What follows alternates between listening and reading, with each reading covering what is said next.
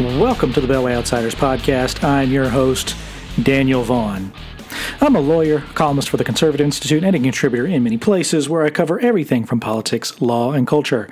I send out a Friday newsletter each week full of political analysis and the best articles I've seen that week. You can sign up and get all of my columns, articles, and podcasts delivered right to your inbox each week by going to thebeltwayoutsiders.com and clicking on the sign-up link, or you can use the links in the show notes, which are available at any time by clicking on them for this or any episode. And finally, if you like what you hear here, please make sure to subscribe and leave a review. If you listen on the website, that's great, but it'd be better for the show if you went to iTunes, Google Play, Amazon Music, or wherever you're getting those podcasts to leave a review. Those 5-star ratings help new listeners and readers like you find us, and I always look forward to reading them. And as always, if you can't leave a review, sharing the podcast with others is usually how we grow anyway. So that is always greatly appreciated, and I'm always fond of hearing you guys share it. So in this week's show, we're going to talk about the lack of accountability in both the Biden administration and the military establishment at large with the ongoing disaster in Afghanistan. So we're going to cover both of those topics. There's been some other people who've talked about this past week, and we're going to sort of highlight some of those opinions. And then we're going to go through some of the excuses that are being put forward by the Biden administration, particularly what was happening over the course of the Sunday political shows. What was the big topic that they were talking about this week?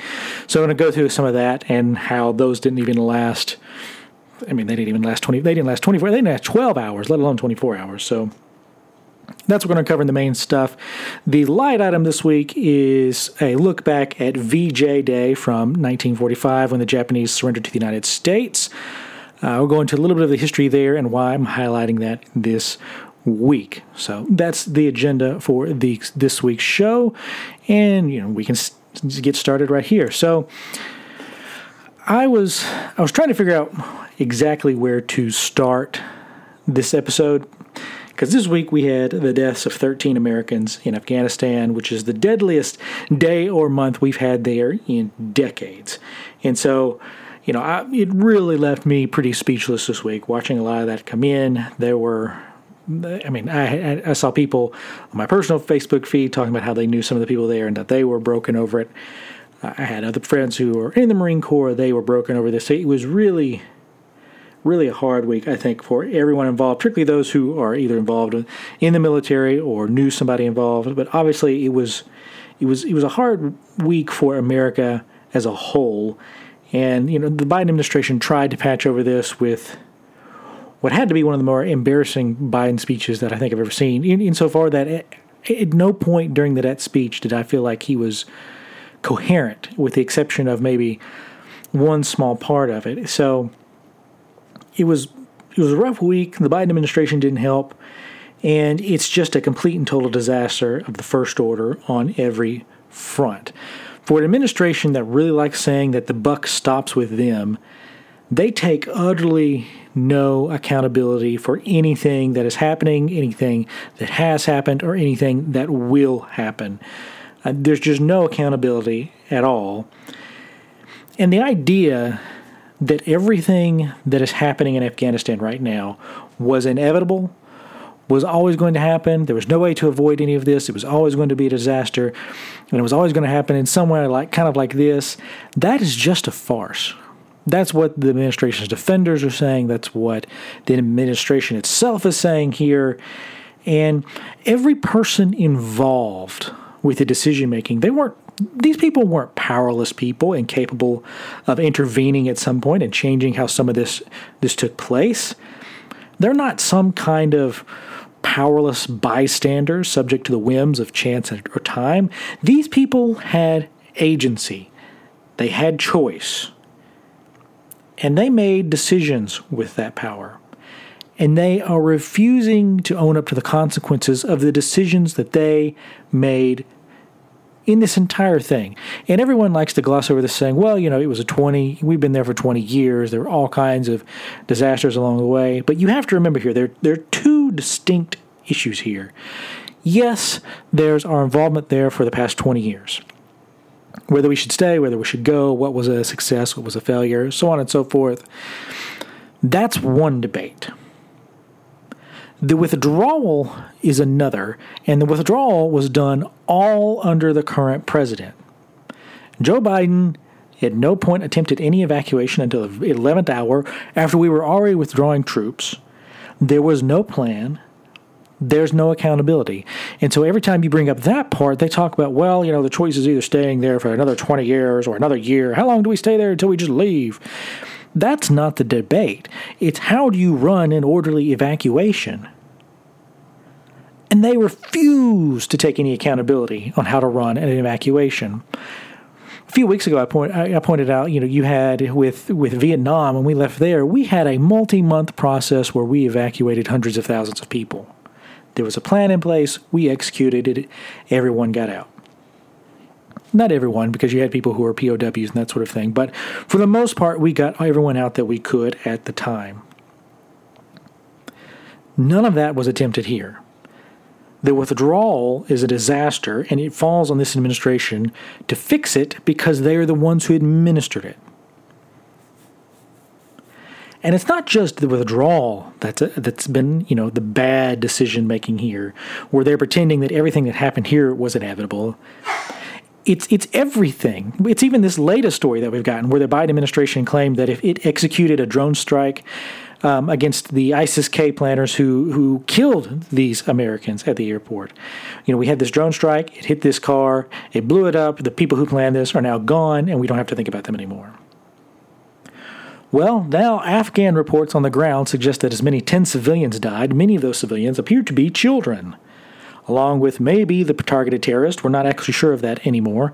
Here's what the U.S. Central Command released Sunday night in a statement. They said, remember, when they first released this, they said, we killed the terrorists who were involved with this. It was good. It was a success. Here's what they're saying 2 days later on a late Sunday night. We are aware of reports of civilian casualties following our strike on a vehicle in Kabul today. We are still assessing the results of this strike, which we know disrupted an imminent ISIS-K attack to the airport. We know that there were substantial and powerful subsequent explosions resulting from the destruction of the vehicle, indicating a large amount of explosive material inside that may have caused additional casualties. It is unclear what may have happened, and we are investigating further. We would be deeply saddened by any potential loss of innocent life. So after being very sure of what happened, now they're saying it's unclear what may have happened, and they're investigating further. The first statements were saying it's a success, to now they're not so sure. I'm hopeful this is a success. I really want them to be successful here because you want these types of people dead. But 48 hours later, they're no longer sure, which is not a real good sign here. And furthermore, because our people are now limited in Afghanistan, we've only got the military there at the airport running. Occasionally you hear stories about these special operations going out to rescue Americans, which that's fantastic. But that's about it. We no longer have resources throughout the country. And normally the people that we would work with, actual Afghans in the country, they're in hiding now because if they're helping us, they're going to be hunted down by the Taliban or one of these other organizations. So we do not have the resources that we once had to investigate something like this, not even close. And our incapacity to know what's happening is being revealed in instances like this, where, at the beginning here, you think, oh, yeah, it's a success, we got them, and now they're not so sure, and we're talking about civilian lives and dead kids. So all of this just undergirds the continuing disaster that is the Biden administration and the utter lack of accountability here. And it's not just, any kind of accountability. You have Nancy Pelosi in Congress. She's refusing to bring things in because there's a bipartisan commitment here on both sides who want to ask questions here and get answers, and they're getting nothing. They're getting nothing. Congress getting nothing. Reporters are getting nothing. Anyone who looks at this administration trying to ask questions getting nothing. At a press conference today, I'm recording this on Sunday. Joe Biden was at FEMA doing a press conference about the hurricane in New Orleans, and when the reporters asked him a question about Afghanistan, he said, "I'm not answering any questions about Afghanistan," and walked away. And that was the end of that press conference. So there's just no accountability here. They're not going to answer any questions about it. It's hard to tell at this point if they even care that American citizens have died in this ordeal. So I wanted to share an audio clip here of Marine Lieutenant Colonel Stuart Scheller. He's a man who served in the Corps for 17 years, and he posted a video on social media where he voiced his frustration with the lack of accountability in the military and for everything that's gone down. He doesn't name names, but he's talking about the foreign policy level and the lack of accountability there. So I'm going to let him explain. This was something that went viral, but I want you to remember this as you're listening to this. He, who has served for 17 years here, went public with his frustrations here, and the U.S. military fired him in less than 24 hours. And not a single thing that he says is untrue. And I want you to think about that and how quickly he was fired. And I want you to think about, think through the Trump years when anyone in the military or the intelligence community decided that they were going to speak up or leak. Any bureaucrat that decided to do anything like this, they were immediately heralded. Stuart Scheller, though, he was fired in less than 24 hours for voicing absolutely and completely true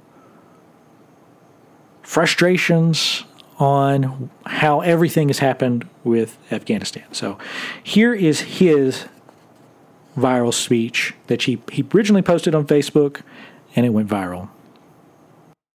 Good evening. My name is Lieutenant Colonel Stu Scheller, United States Marine Corps. I'm the current battalion commander for Advanced Infantry Training Battalion. I've been in the Marine Infantry for 17 years. Started my tour with Victor 1-8. It's the current unit that's doing perimeter security, dealing with the mess that's going on there.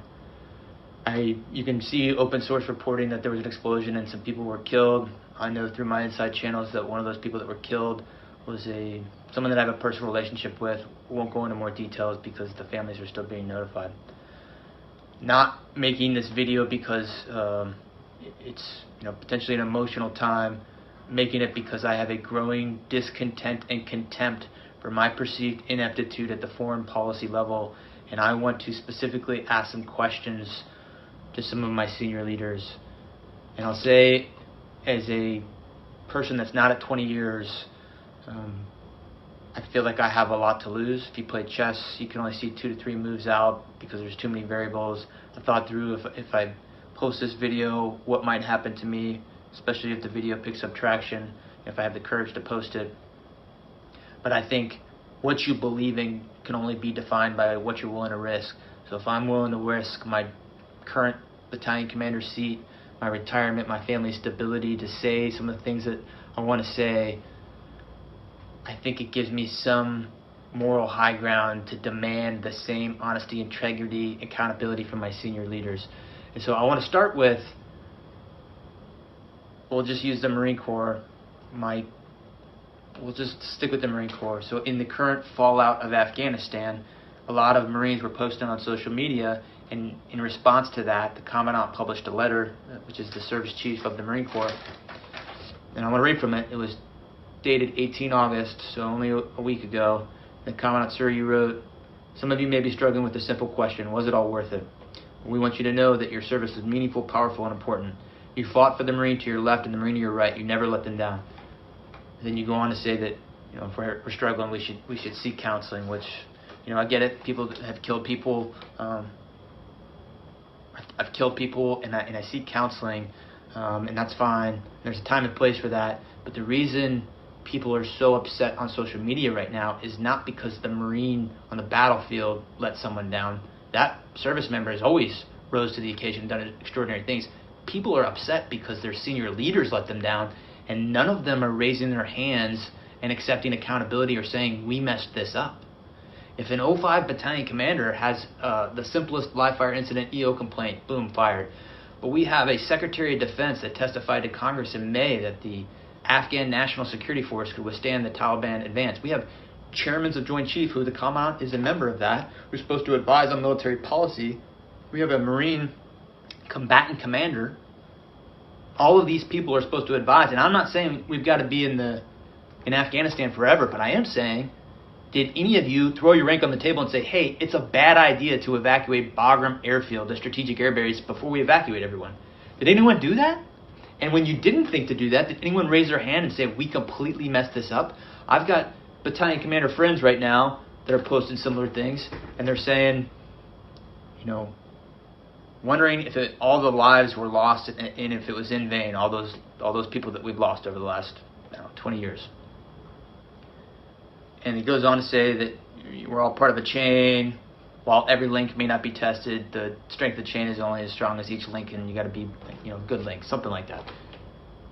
And what I'll say is, from my position, potentially all those people did die in vain if we don't have senior leaders that own up and raise their hand and say, we did not do this well in the end. Without that, we just keep repeating the same mistakes. This amalgamation of the economic / corporate / political / higher military ranks are not holding up their end of the bargain. I want to say this very strongly. I have been fighting for 17 years. I am willing to throw it all away to say to my senior leaders, I demand accountability. So that's a pretty powerful statement by a Marine who has served for 17 years. Remember, this is a 20-year war. He's been there quite a long time, knows some of these people involved, and he got fired over that. He was fired for that. So the one person asking questions here for it is fired. Meanwhile, not a single person in Biden's administration is going to take credit or accountability for anything that has happened. I mean, Joe Biden himself has blamed literally everyone for what has happened. And that includes American citizens suggesting that they, some of them are just there because they want to be there. And, because they're talking now, they're trying to switch this phrasing out to the people that are left are, we've got everyone out that wants to get out. Implying the reverse here, that the other people don't want to get out. They may not know. I mean, that could be the thing that's happening here. But anyway, Joe Biden's blamed the military establishment on when, that video talks about the Bagram Air Base. The Biden administration blamed the military brass for that decision. I mean, honestly, that could have been a suggestion from the military brass, but you would think if you're evacuating people and your only option is air, you might want to keep that around. This shouldn't be that difficult of a thing to figure out. In any event, for a person who used the phrase, the buck stops with me, Joe Biden has passed the buck to literally everyone. Absolutely everyone. And the one guy standing up here who has been on the ground fighting, he gets fired when he says, I would like accountability. And he is asking that because he's looking around thinking the same thing that I've seen some of my Marine friends say, which is, what was this worth it? Did everyone die in vain? And you have them asking that, they're asking questions, and they're the ones suffering through this. Meanwhile, the leadership does nothing. That's not a good look, and it's not sustainable long term. You cannot do that. You cannot expect for people to continue following your kind of leadership if you're not going to take accountability like that. So again, there's no accountability here, and it doesn't look like we're going to have anything get fixed moving forward too, because we got all these issues on this disaster continuing on. You have the United States has a self-imposed deadline here of leaving by August 31st. There's no rational reason why we have an August 31st deadline here. It can be whatever we want it to be. The only reason we have the August 31st deadline from the Biden administration is because they want to make September 11th a political point to say that they got everyone out of Afghanistan before the 20th anniversary. That is literally the only political explanation for why this is happening. They admitted as much early on. They were telegraphing that this was going to be their big political point scoring thing for the late summer. Was they were going to make the 20th anniversary, their thing. And this is what we're getting for something that was totally done on the grounds of optics. There's no strategy here. There's no military thought process behind this. It is totally an optics play. And their defenses are only optics as well, and so there's no accountability in the end. So, all the Biden administration lackeys, they went on the full press tour on the Sunday shows. You had Secretary of State Anthony Blinken. He went out. He was one of the first ones. Because, you had this big report come out from Politico, and in that report, they said that the U.S. government was giving the names of Americans and Afghan allies to the Taliban. Again, giving the names of our citizens and the people who helped us out. And that in some of these categories, that involves people that the Taliban would like to kill. And they were giving these names to the Taliban and effectively creating kill lists. I mean, it's just astounding. And so they obviously had, everyone in Congress. I saw people in the Democratic Party and the Republican Party livid over this, because why would you give the Taliban the names of Afghan allies who have aided us in hunting down the Taliban for the last 20 years? Why would you ever do that? So that was the main story. They're talking about other things, but that was the main story they were pushing against here. So here's a summation that one news report had of Blinken going out there, and then they also had White House National Security Advisor Jake Sullivan. Because there are several shows here. I thought about going pulling all the audio clips, but that would just have taken too much time. So here we're going to walk through this. So appearing on NBC's Meet the Press on Sunday, Anthony Blinken was very forceful in his denial of the Politico story. Quote, some of these lists of people that you're trying to get out of the country you've had to give to the Taliban, and I know you guys have some, that you think that some of this has been overreported or exaggerated. So this was a question that NBC anchor Chuck Todd was asking. And he continued and he said, but given the Haqqani network's tie to the Taliban, how can you be sure that any list you share with that have Afghans who helped Americans won't be used for some horrendous reasons by the Haqqani network or others? And this thing about the Haqqani network and the Taliban, the Biden administration has said in previous things that the Haqqani network, which is one terrorist group, and the Taliban are two separate organizations. That's utterly false. These two groups it's kind of like the Taliban and Al-Qaeda. They all work together. In the Haqqani network, they showed up in Kabul when everything went down. They were there. These groups are intertwined tightly.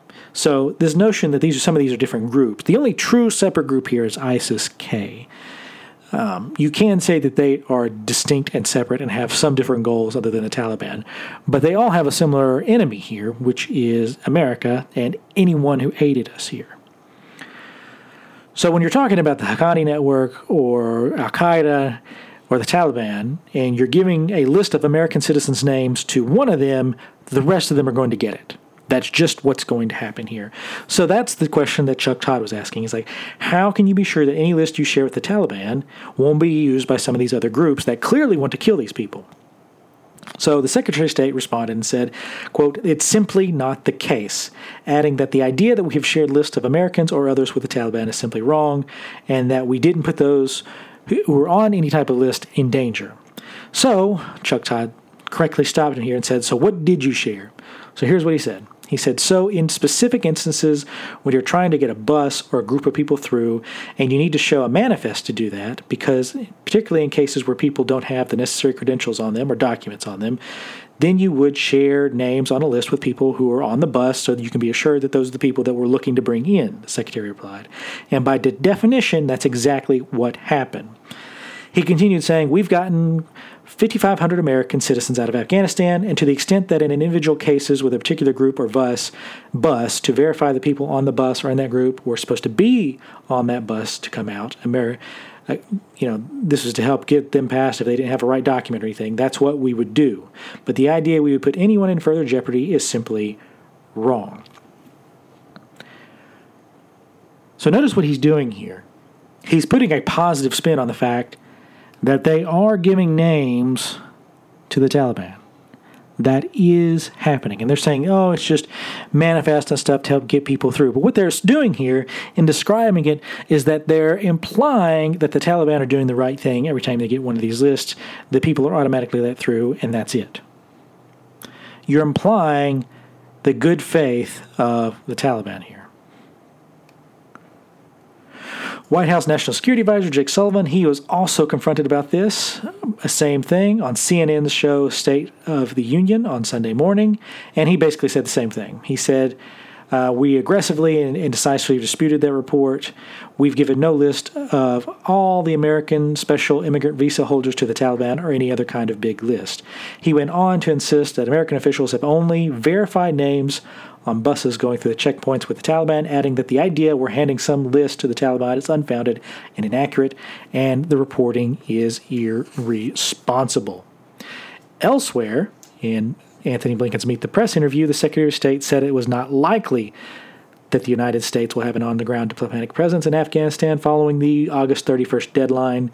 He did, however, state that the commitment to help the people leave Afghanistan who are not out by September endures, and that there are mechanisms to help facilitate the ongoing departure of people from Afghanistan if they choose to leave. So again, you have those two things there. So again, they are handing over a list of people. They're just putting a positive spin on it because they're implying that everyone who is on one of those lists gets out. That's questionable. Because we have on-the-ground reporting saying that the Taliban have turned back people. And two, the other problem there is that if you're not on one of those lists, but you still have the right to get out, that implies that you're not going to be able to get out, no matter what your qualifications are. So it sounds like we're only getting people out that are on these manifest lists that we're giving to the Taliban. And if you're not on one of those lists, it doesn't matter what your qualifications are, you're not getting out. So there's the two problems with that. And then there's that last phrase that Blinken used, the rest of the administration has used too, which is, we're putting in mechanisms to help facilitate the ongoing departure of people from Afghanistan if they choose to leave. So the implication here is that there's a binary group here. There's the people who want to leave and the people who are choosing and the people who are not choosing. That implies an awful lot there. And there may be people who may not have a choice in this matter, one way or the other, because they may be trying to get other people out, and the United States is not going to do much to help them out. There are all kinds of problems here, because what it suggests to me is what the administration is going to say, because I'm recording this on Sunday, and so, the 31st is coming up here in a couple of days, coming up on Tuesday, I believe it is, and so it seems like what they're going to say on Tuesday is that they got everyone out who wanted to get out. And if you're outside of that, then, you must have changed your mind and we'll work something out. But if you want it out, you should have done it then.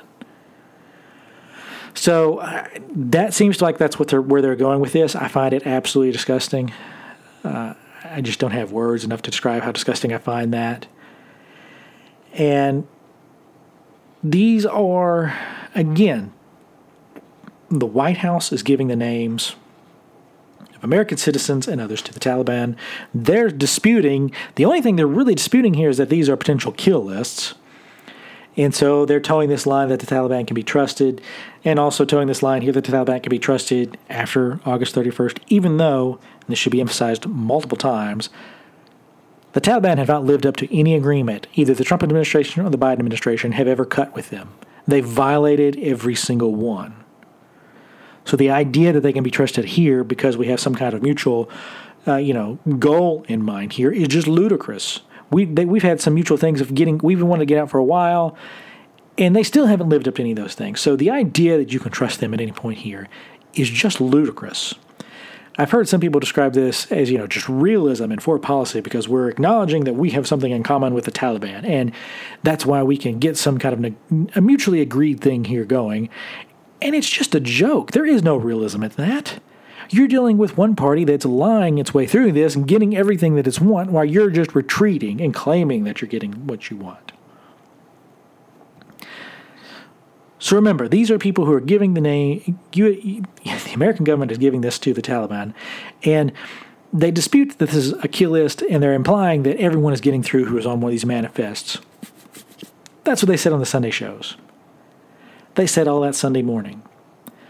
By Sunday evening, as I'm sitting here just a few hours ago, the New York Times dropped a report that obliterated those talking points.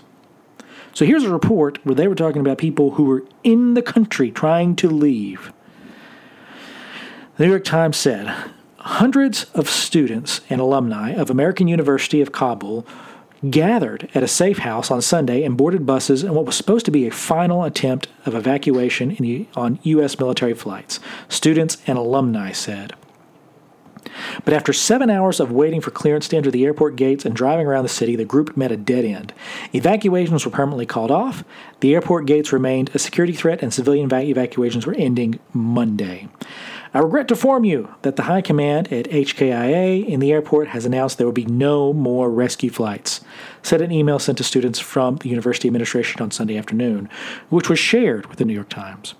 The email asked the 600 or so students and alumni to return home. The U.S. troop withdrawal from Afghanistan must be completed by Tuesday, the deadline, so the U.S. military is turning from evacuating civilians to bringing its own personnel home. The group was then alarmed to learn that the university had shared a list of names and passport information of the hundreds of students and alumni with the Taliban guarding the airport checkpoints, said 4 students who were on buses on Sunday. Quote, "They told us, we have given your names to the Taliban," said Jose, a 24-year-old sophomore studying business administration who was on the bus. "We are all terrified. There is no evacuation. There is no getting out." So the Times report there is talking about the university handing this over, but the only way that a university could get that information through is by giving it to the U.S. government, who then gives this to the Taliban.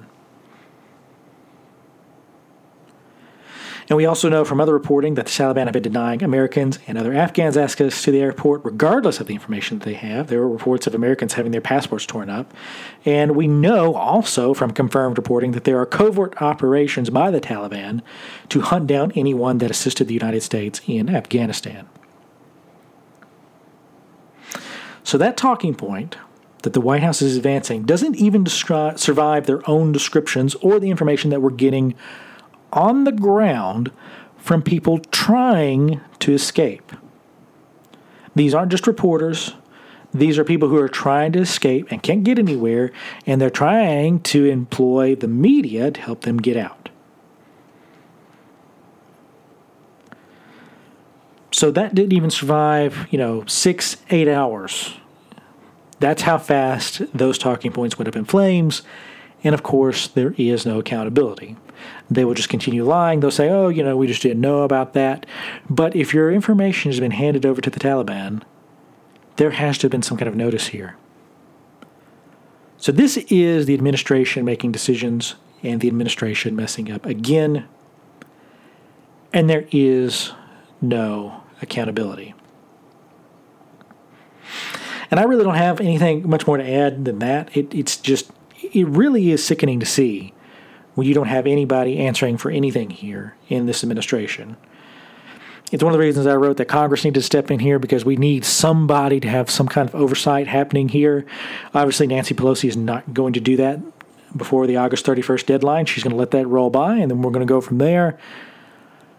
But it seems clear at this point that people are going to get left behind. And the spin coming from the administration is that they either didn't know about it, or that these are people who maybe didn't want to leave. Take your pick here. The right thing isn't happening here, and no one in the Biden administration is answering for that. And there's very little indication that they seem to care that there are American citizens at play here. So we have Americans who have died now as a result of this disastrous withdrawal, and we're going to have people left behind. I think his name is Matt Zeller. His group, No One Left Behind, estimates there are at least between 250 to 300,000 people who are going to be left after this evacuation. He's been sending notices and letters on a bipartisan basis to the Biden administration all year long, trying to get them to evacuate people to no end. And so he's he's been having to apologize to some of the people he's been trying to get out and saying that the Biden administration is blocking them, the State Department's blocking them. I know Glenn Beck's group has had similar issues where they could get people to the airport, and then they would face the fact that the State Department of the United States government, the State Department, was blocking them from getting people out. And the State Department didn't have to do anything. These were fully funded private flights, charter flights to get people out, and they are blocking people. So these are decisions from the United States government, and the buck stops with Joe Biden, and he has blamed everyone else. And that's pretty sickening to me. There has to be some accountability here, but there currently isn't. And I don't know what it's going to take to get them to change what's happening here. I just know that it needs to be changed because this can't stand. It absolutely cannot stand.